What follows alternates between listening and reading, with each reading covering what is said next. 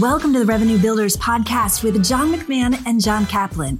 This podcast is brought to you by Force Management. Force's solutions help companies, small teams, and individuals accelerate sales performance. They bring the training together with community, live events, content, and online courses with their new platform, Ascender. Today, a segment with Mark Thurmond, a veteran revenue builder. He's currently the COO of Tenable. Here he talks about recruiting people with the 3 H's, head, heart, and hard work, and the importance of effective enablement. Here we go. And I've always been impressed in how you've been able to simplify the knowledge and the skills that are required so you can go and hire thoroughbreds. So I'd like you to talk a little bit about that. I think you call it the 3 H's. Yep. Like you have a concept called the 3 H's. Yep. And then you assume the responsibility as the company to say, look, we have to provide them certain knowledge and skills. But if they have the 3 H's that make up the character part of the equation, you've been very successful of kind of fighting through that, dilemma of we have to have people want to talk to people that come from the same backgrounds or what have you. Would you speak a little bit to that? Because I think it's a major stumbling block for some leaders. Yeah, and it is. And it's especially a problem in cyber, right? Our customers have the same issues. There's just not enough cyber expertise out there, right? To solve some of these big issues that everyone is wrestling with. But yeah, when I look at recruiting, and again, we all kind of came up through the same methodologies and we all talk about recruiting and revenue and retention. So we all have the same acronyms, right? But one of the things I do follow from a recruiting perspective, and I do 3 H's, right? It's called the head, the heart, and hard work ethic, right? So keep it really simple and basic. And when I recruit, I look for the head, which is obviously the intellect, the intelligence, right? Can they understand the technology? Can they articulate what is going on in a customer environment? And do they really have the intelligence level to be successful selling really complex software? So that's the first thing. And there's a bunch of questions I use to kind of test that. The second thing is the heart, right? And this comes into the passion, the enthusiasm, the energy level, right? The kind of compete that they are going to do everything humanly possible to win. And they're going to be passionate and enthusiastic on every step of the process, right? I don't want anyone that is low energy, that is negative, that is full of drama. I want those folks out of my companies, out of my life. There's no room for that. To be running in a successful organization, you can't have that, right? So you get the head, the heart, and the last one is what I talked about. And I always come back to this. My kids are so sick of it, but it's the hard work. It is the work ethic in the simple, being able to get an understanding of where people came from, their backgrounds, their struggles in life. And I literally asked this interview question. I said, when have you been either outsmarted or you have a person you're competing with in a sport, right? So athletically, they were superior, but you outwork them. Walk me through that. And when I hear folks that can't even articulate how and where that happened, I'm like, have they really been through the struggle? To use a cap term, have they been through the glass? Like, have they been through a really tough time where they've been able to outwork and out hustle either, their peers or their competition? And so those are the 3 attributes. And there's a whole bunch of questions that I use to go through that. And then once I have the right candidate, then it is truly upon the company. And again, awesome PTC culture. I have enablement. The function of enablement reports directly into me. And it has reported into me for the last 3 senior C roles I have had. And so I'm a chief operating officer at Tenable, which is a publicly traded company. And enablement reports into me. And everyone always asks me, why enablement? And I'm like, it is honestly maybe the most important function that a company has is to be able to train and enable and make sure that you have the most technically competent sellers and SEs and channel engagement partners and professional services on the planet. And then you want to be able to teach them some of the other skills in regard to being successful. Things, that Force Management teaches around command of the message or command of the plan.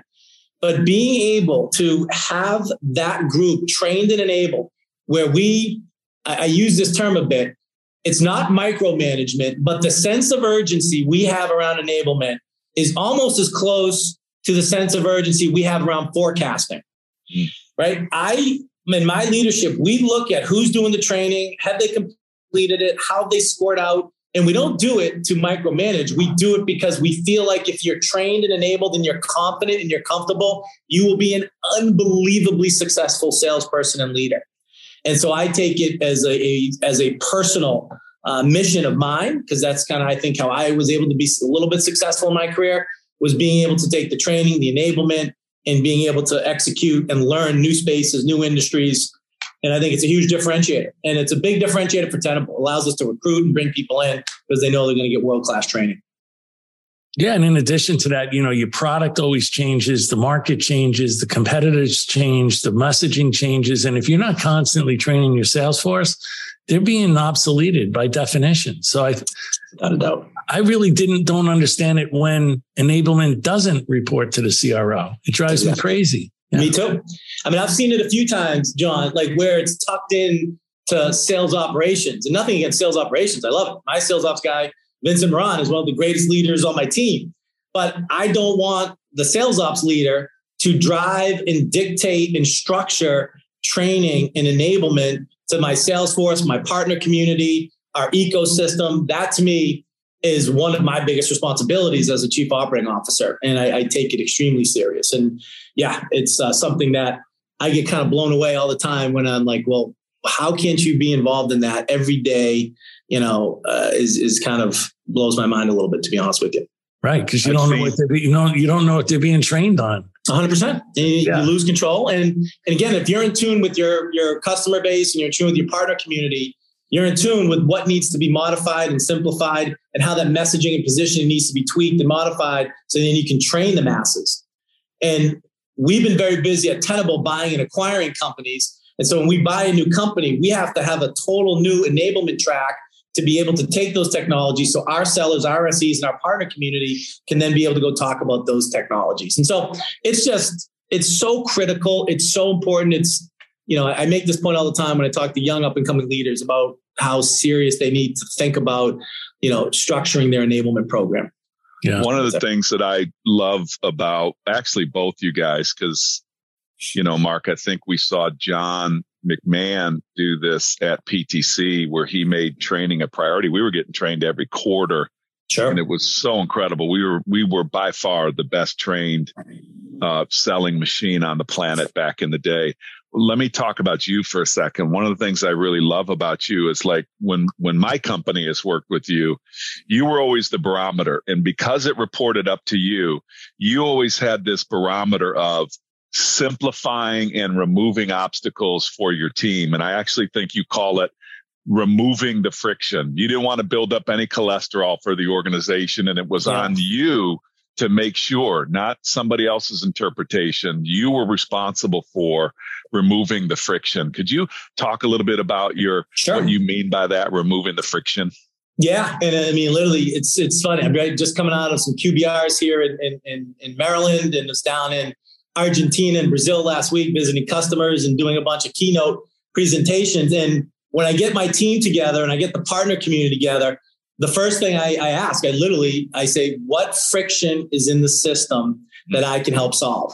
And then I decompose that. I say, okay, literally, what is slowing you down Monday through Friday that is preventing you from talking to your customers and your partners and driving higher levels of productivity? Then I break it down to what is happening in sales ops, right? What is happening in the partner ecosystem? What is happening in the messaging and positioning of the technology? What is happening on the product side? So this is one of the areas that I do tend to spend a lot of time in the weeds. I do tend to spend a lot of time in the details, because when you're removing friction, for a 1,000-person plus organization, if you're not living it every day, if you don't understand it, if you don't understand how maybe, you have 15 different fields in Salesforce that don't need to be clicked and it's causing every seller 30 minutes, I can't go to my Salesforce administrator and say, hey, I want those windows locked out. I don't want to be able to have that option. I want to be able to, instead of having 40 different options in Salesforce, I want 14. I want my sellers in front of customers and in front of partners. How do you do that? And so I do spend a huge amount of time, and it is, when I go into a QBR and as we're digging into the business, my tagline is what friction is out there and then how can I solve it? And I think that's, again, lessons I've learned through different mentors and different leaders. They're the folks taking action, and they're the folks that are improving productivity and improving, the experience at the company, for the sellers. Well, you hit on it. Removing obstacles makes your whole sales force a lot more productive. And that's what your job is trying to increase productivity of your sales force. So 100%. It's critical. Remove the friction. Good advice for this week. Thanks for listening. Be sure to check out the full episode with Mark Thurmond, linked in the show notes. Make it a great week.